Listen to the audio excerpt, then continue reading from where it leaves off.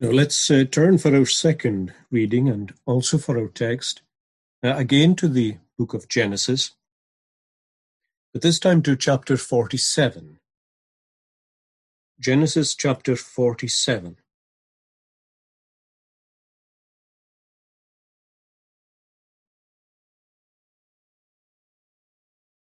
And in the passage that we're going to read, there's an account of the first meeting between Jacob, the old patriarch, and Pharaoh, the king of Egypt. You'll remember that Jacob's son, Joseph, has been in Egypt for many years, and he's been instrumental in preserving Egypt in a time of great famine.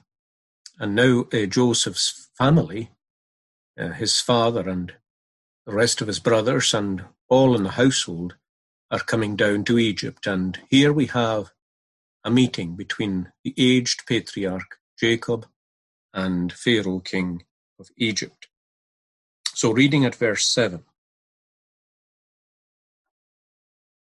Then Joseph brought in his father Jacob and set him before Pharaoh.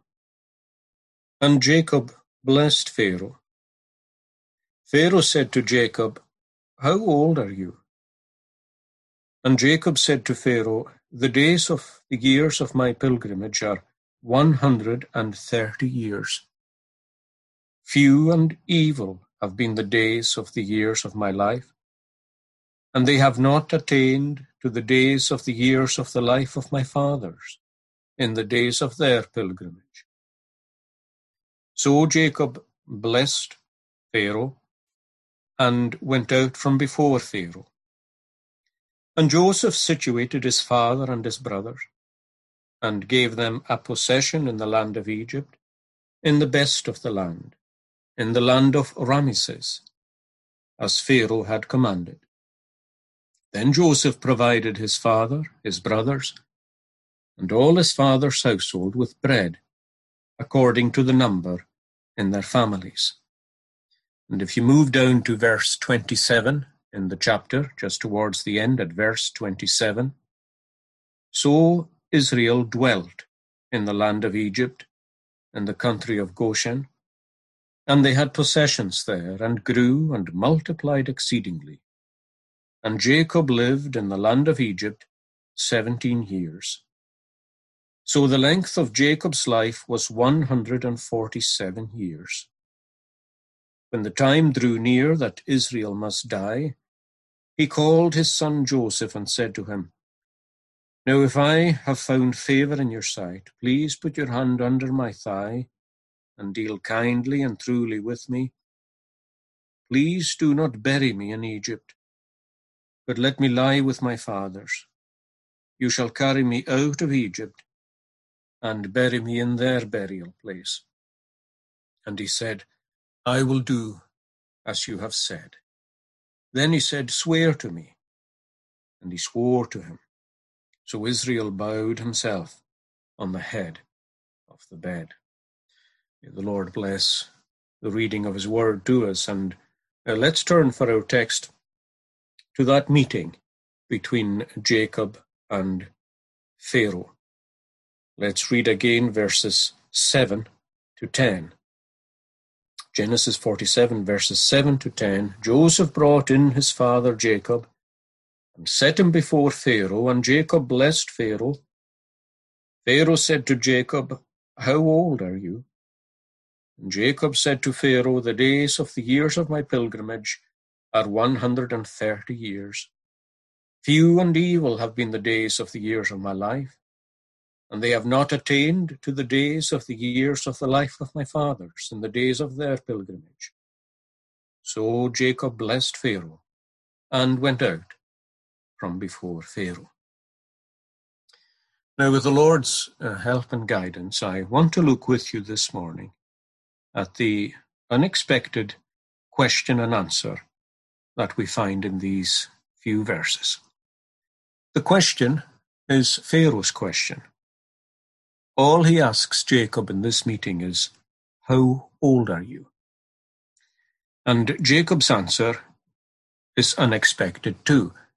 not just the age, which is 130, but the way he describes his life. Few and evil, he says, have been the days of the years of my pilgrimage. So it's an unexpected question from Pharaoh and an unexpected answer from Jacob. Now, as I mentioned before the reading, this is the first meeting between these two men.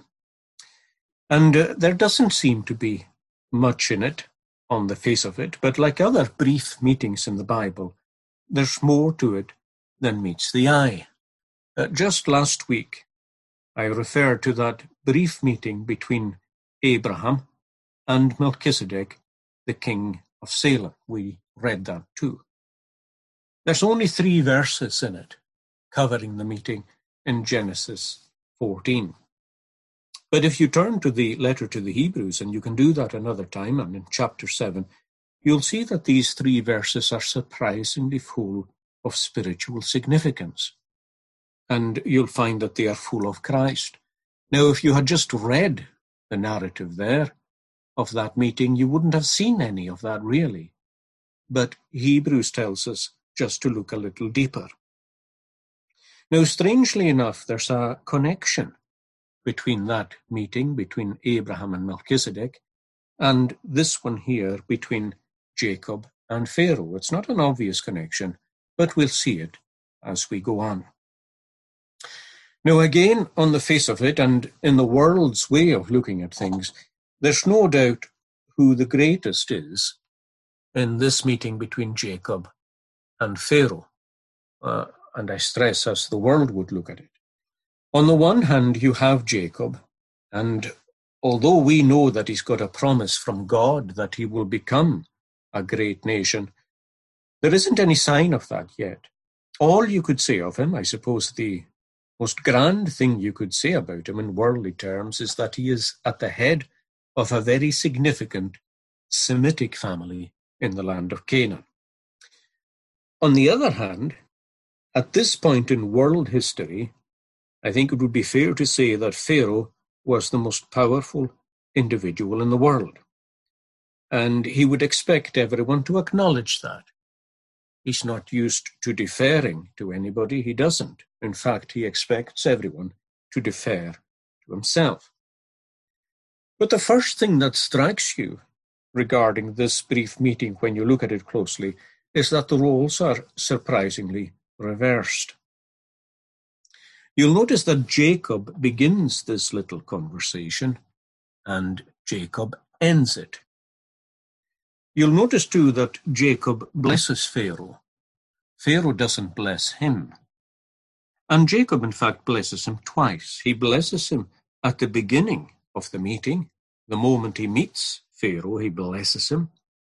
And he blesses him right at the end of the meeting. He blessed him and went out from before Pharaoh. And you'll notice that although Jacob is the primary speaker, you'll notice that Pharaoh doesn't really say anything at all. He only speaks once, and that is to ask Jacob's age. Now, I'll admit that these facts as they stand don't yield much, but what they do, like other parts of Scripture, written mysteriously, what they do is they invite us to go a little further into them. What's the reason for this role reversal? How come Jacob can come into the presence of the most powerful man in the world as though he had the authority? And how come Pharaoh, who has all the authority, seems to be content to take this subordinate role? And I suppose in a way that's the most interesting one. Why does Pharaoh assume this lowly position? Well, friends, I would suggest that there are 3 reasons for that. And when we consider who Pharaoh is, when we consider his background and his privilege and all that, these 3 things speak well of Pharaoh. I'll come back to that later, but let's look at what these things are.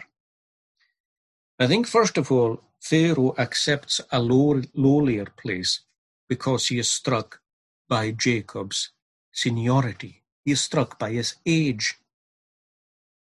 Now, some people look younger than they are. But it's obvious that Jacob showed his years. He wasn't just a very old man, but he looked that way. Pharaoh is so struck by his aged appearance that his first question, he can't help it, is, how old are you?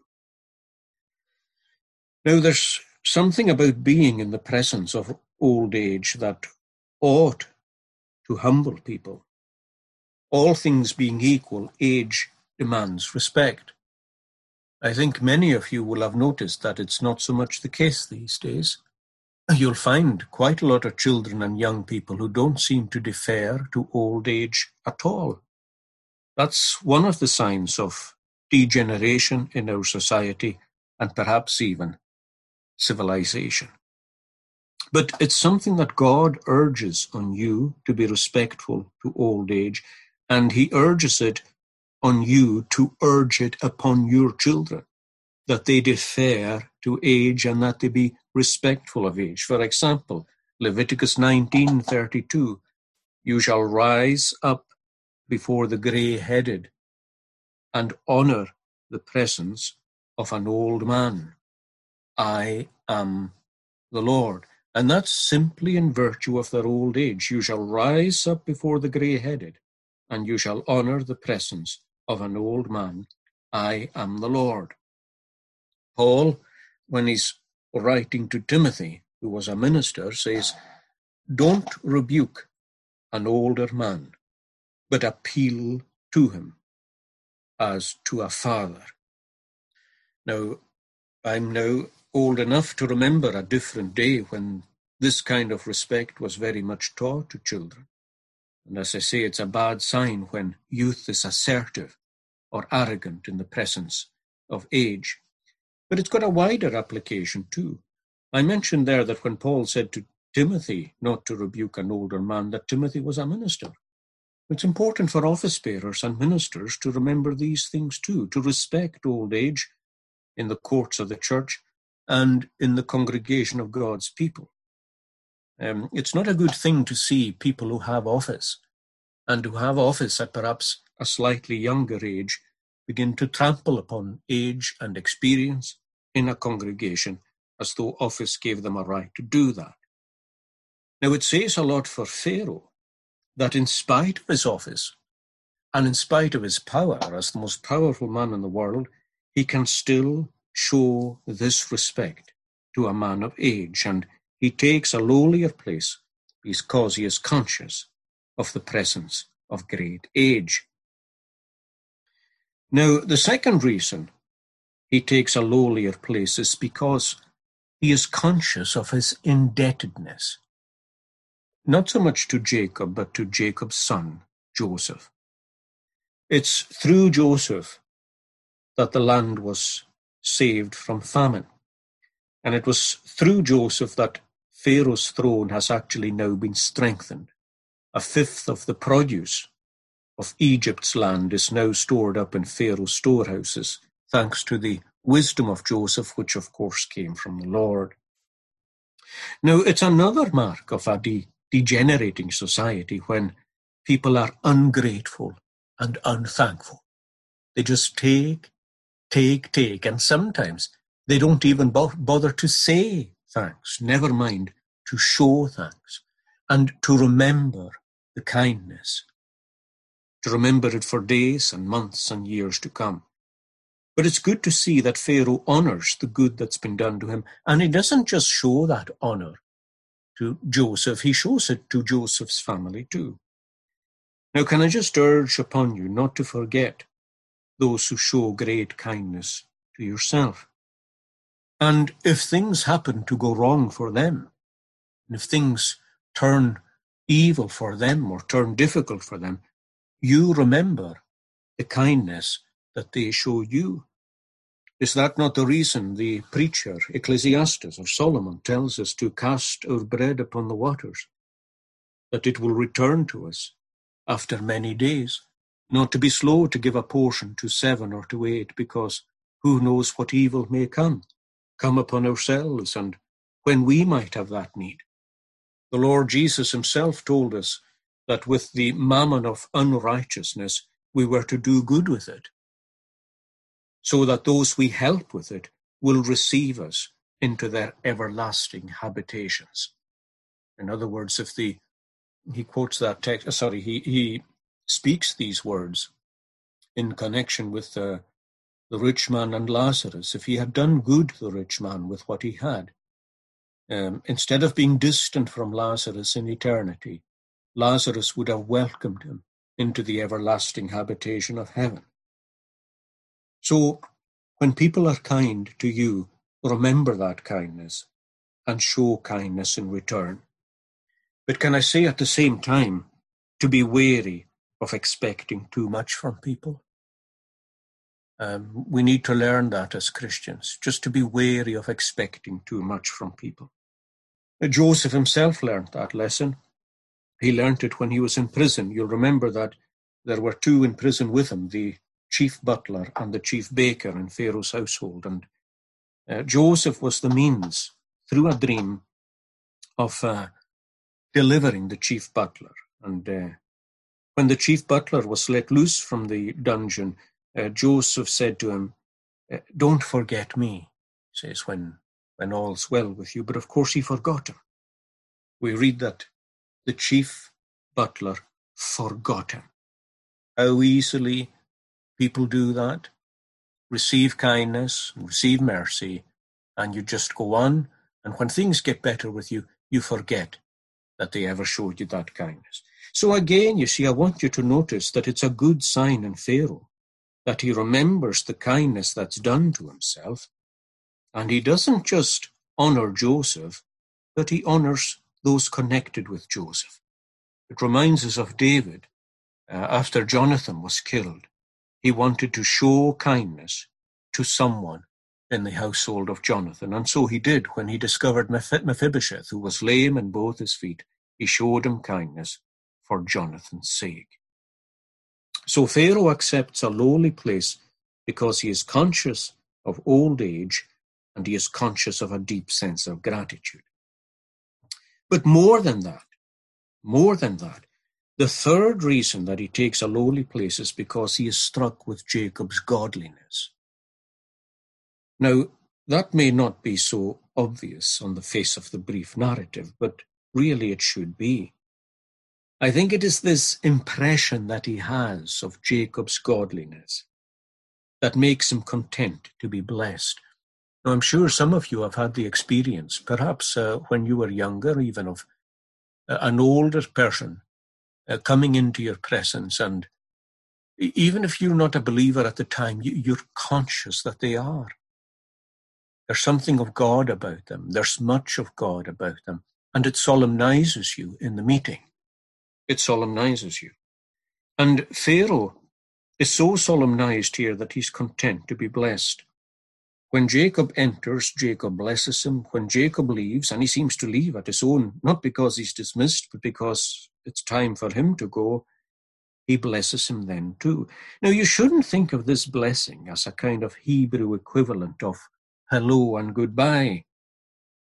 Although some of you might know that goodbye itself as a word has a lot more in it than we think. Goodbye is a shortened form of God be with you, or perhaps even God bless you, but it's generally thought of as a shortened form of God be with you. That's a reminder that people spoke of the Lord far more often in their meetings and their departures. But there's more to this blessing than hello and goodbye. This is a patriarchal blessing and a solemn utterance from God, that God wants Jacob to bestow upon Pharaoh on his meeting and on his departure. And in that sense, I think we can compare it with Melchizedek's blessing of Abraham. You've got another surprising role reversal there. I know that some may argue that on the face of it, Melchizedek is the greater than Abraham, but not really if you've been following the narrative and if you think about it. Abraham is a very powerful man. He comes from Ur of the Chaldees, and he has over 300 soldiers in his own private army, as well as a vast household. He has just defeated a 4-king-strong coalition, and he's defeated them and liberated the king of Sodom and liberated Lot, his own nephew, and so on. This was a very powerful man. Melchizedek, on the other hand, although he's great before God, we don't really notice that at first.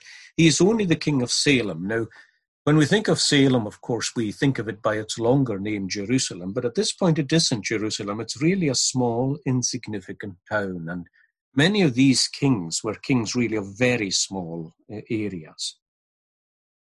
And when these two meet, it is so different to the other meetings that Abraham has with people. When he meets Pharaoh, a different Pharaoh, and when he meets the king of the Philistines and so on, you don't get the kind of feelings that you get in this meeting. And the strange thing is that spiritually here, you would expect Abraham to take the initiative spiritually, but no, Melchizedek takes it. And in fact, Melchizedek blesses Abraham. And you'll notice that, like Jacob's blessing of Pharaoh, this blessing only goes one way. Abraham doesn't bless Melchizedek back. He feels he shouldn't. The kind of blessing Melchizedek gives is a one-way blessing that's to be given by him and taken by Abraham. And similarly here, the blessing that Jacob gives to Pharaoh is a one-way blessing, a blessing that Pharaoh doesn't return. And the reason for that comes out in the letter to the Hebrews. The letter to the Hebrews explains what's going on in that brief meeting. That's the meeting between Abraham and Melchizedek. Abraham strangely gives Melchizedek a tithe of all that he has, a tenth, because he recognizes him to be a priest of God. But more than that, in connection with the blessing, Hebrews lays a great stress on the blessing. It says that Melchizedek blesses Abraham because the less is blessed by the greater, he says. That's what the writer to the Hebrews says. The less is blessed by the greater, or to turn that sentence round, the greater blesses the less. So Melchizedek is conscious of who he is and who he represents. He represents Christ himself, and he represents the office of Christ as a priestly king. And therefore, he doesn't yield to Abraham. Rather, he blesses Abraham.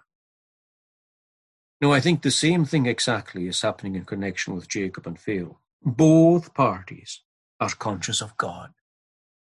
Just as Abraham and Melchizedek were conscious of God, so are Jacob and Pharaoh. Jacob carries the presence of God with him into the meeting, and Pharaoh, because of who he is conscious of that too. I'll say something more about Pharaoh in a little while, but you're not to think of this Pharaoh like the later pharaohs that resisted the Lord. You're to think of this Pharaoh very differently from that. So they're conscious of God. Jacob's conscious of God when he blesses him, and Pharaoh is conscious of God when he receives the blessing. Now, Jacob, because he is a humble man, he wouldn't hesitate to bow before Pharaoh. He wouldn't hesitate to honor him. But here he feels that's not his role. Pharaoh, on the other hand, is accustomed to receiving honor from everybody, and he doesn't have to give that honor to anybody. But the fear of God's on them both. You can't help but feel that there's something good in the heart of this Pharaoh towards the Lord God of Israel. But as I said, let's leave him there for now. I'll come back to him in a while. I want to turn with you to Jacob and his unexpected reply. When he's asked, how old are you? He doesn't just give his age. He gives us a view of his life in the process. Not just how old he is, but how he feels about life. Now, when he reveals his age, 130, Pharaoh is clearly amazed. Jacob effectively says, why are you so surprised? I haven't lived as long as my fathers have lived.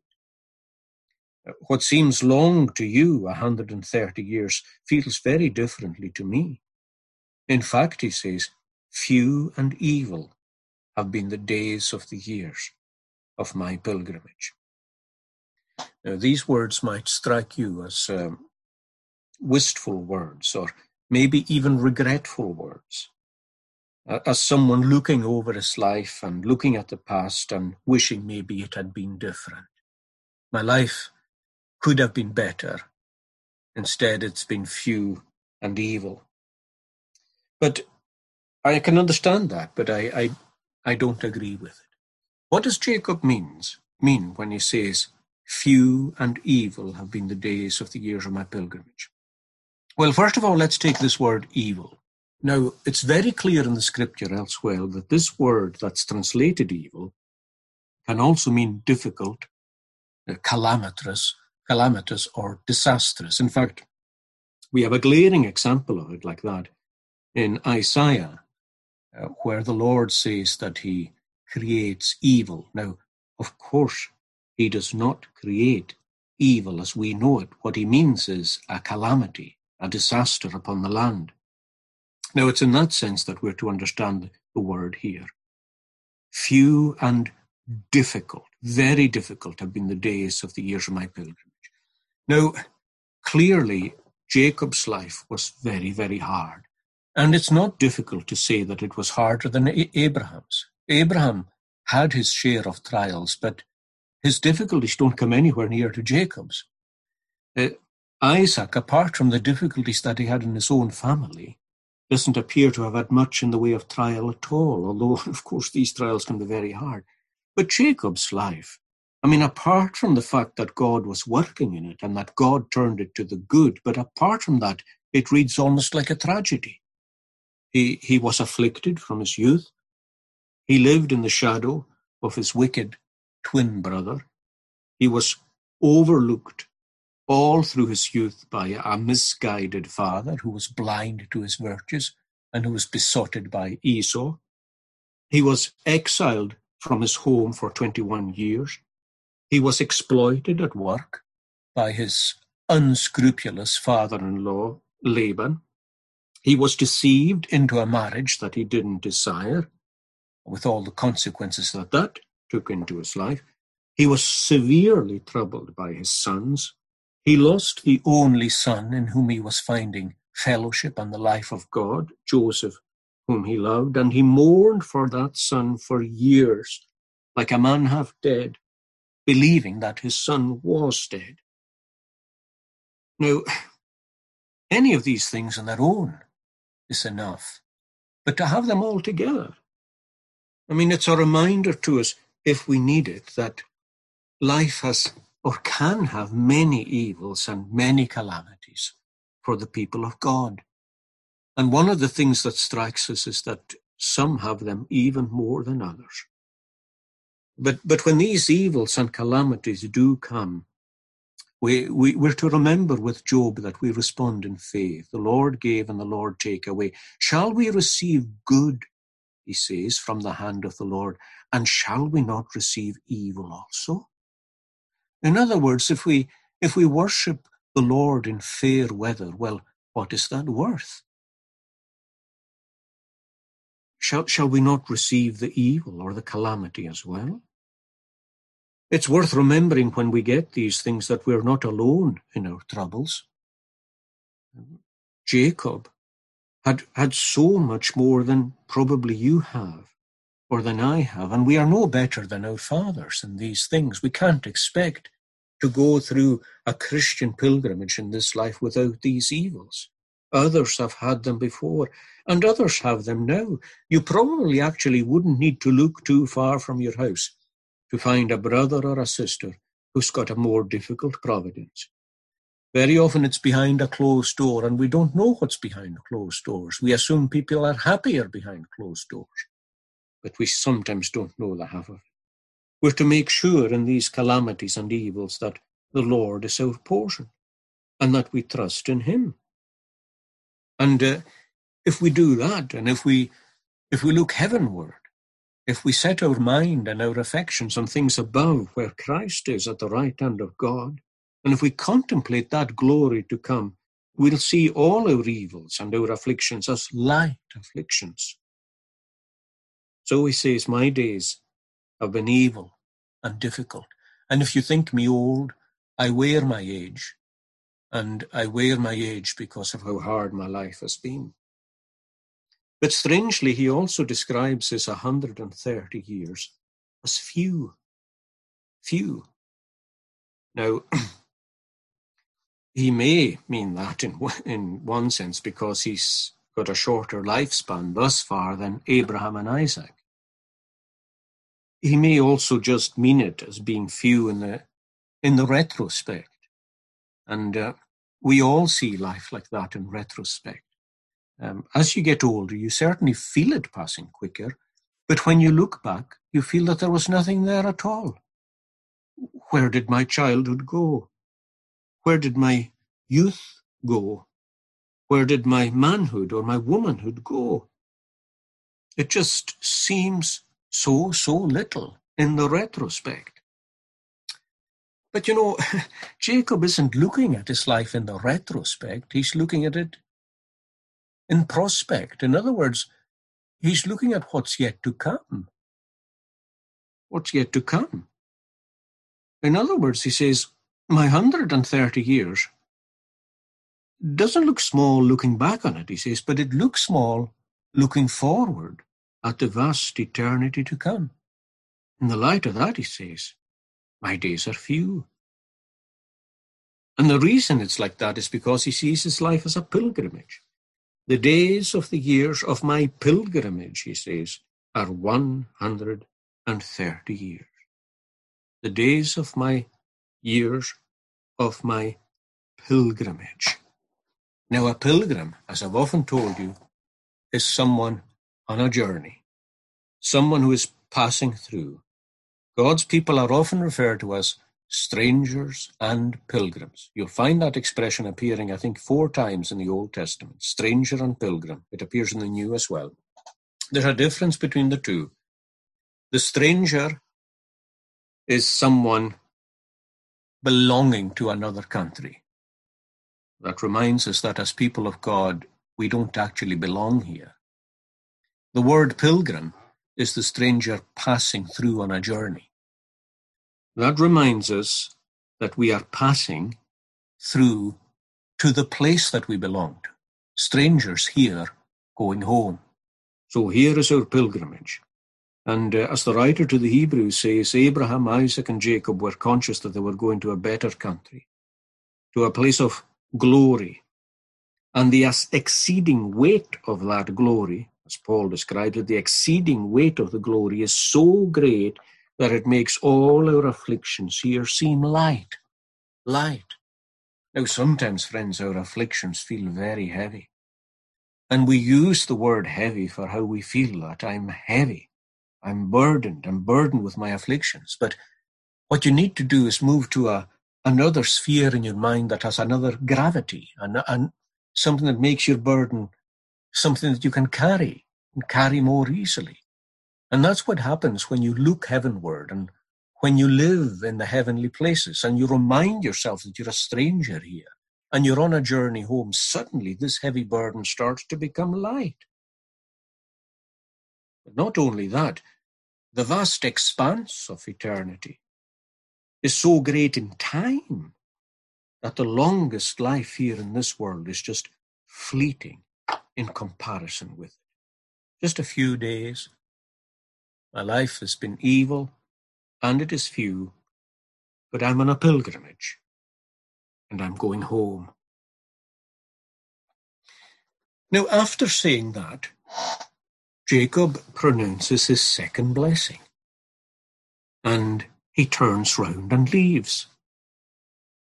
And we're tempted, of course, in our thoughts, just to follow Jacob for the rest of his life and to follow Joseph and the family.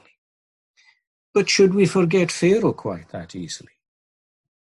One of the things that's interesting, you see, is that the Bible always looks out beyond the immediate church of God in this world. There are people here and there in the world who, well, the Lord has his eye on them. And he works with them according to the privileges that they have. And as I said a few weeks ago, the Lord has his way of bringing light to those who are looking for it. He has his way of doing it. There's Melchizedek there, miles away from Abraham. But there he is, as a man of God and a priest of the Most High God. God has his way of reaching Nebuchadnezzar, king of Babylon. I mean, who would have thought, if you had followed the career of Nebuchadnezzar, king of Babylon, who would have thought that powerful monarch, that proud powerful monarch would have ended up converted. But one of the purposes that God had in bringing Daniel and the people of Judah into captivity in Babylon was for the conversion of Nebuchadnezzar. It wasn't just for the humbling of the church and the teaching of the church and her training and her repentance and her discipline. It was for the conversion of Nebuchadnezzar, king of Babylon. Abraham, on his brief sojourn into Egypt, is brought into connection with that Pharaoh there and then. And his interchange with that Pharaoh seems to indicate that he has done good for that Pharaoh.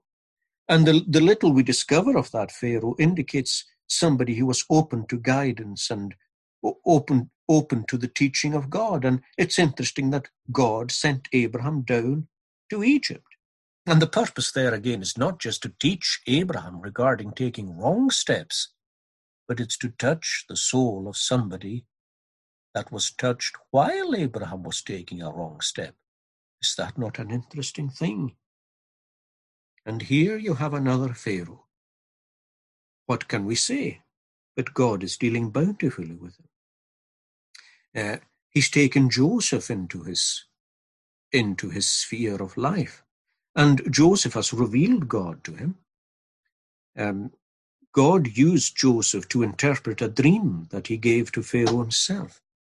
God used Joseph to preserve his kingdom.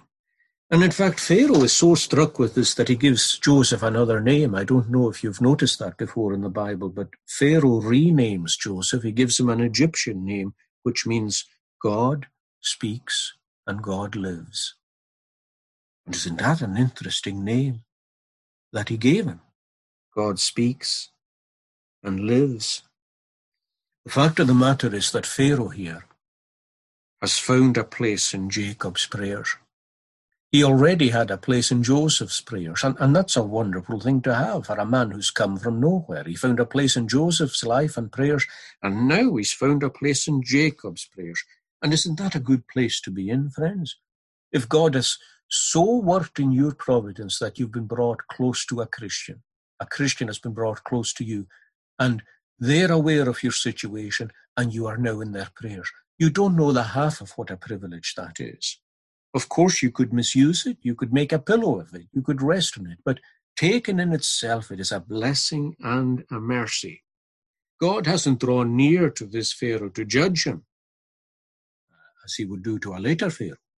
By the time Moses came to the later Pharaoh, it was too late. That was a hard Pharaoh who knew not Joseph. That's how he's described. Another king arose in Egypt who knew not Joseph. This Pharaoh most certainly does know Joseph, and he does know Jacob. So God doesn't draw near to this Pharaoh to judge him. He draws near him to bless him. And I tend to think that the reason for that is not just that he would have a place in Jacob's prayers, but that he would have a place in the house of many mansions too. It's an unexpected meeting. Pharaoh is virtually silent, except that he's struck by his age and seniority and godliness. But Jacob is moved twice to bless him. And in so doing, few and evil have been the days of the years of my pilgrimage. But who cares in a way? Because the pilgrim's destination is what matters. And when the pilgrim reaches that destination, nothing else matters. Under the exceeding weight of glory. Let's sing in conclusion in Psalm 39. Psalm 39. And in the combined book, that's on page 258.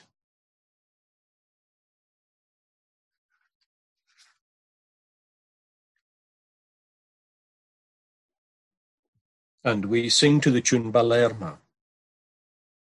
At verse 4, Psalm 39, at verse 4.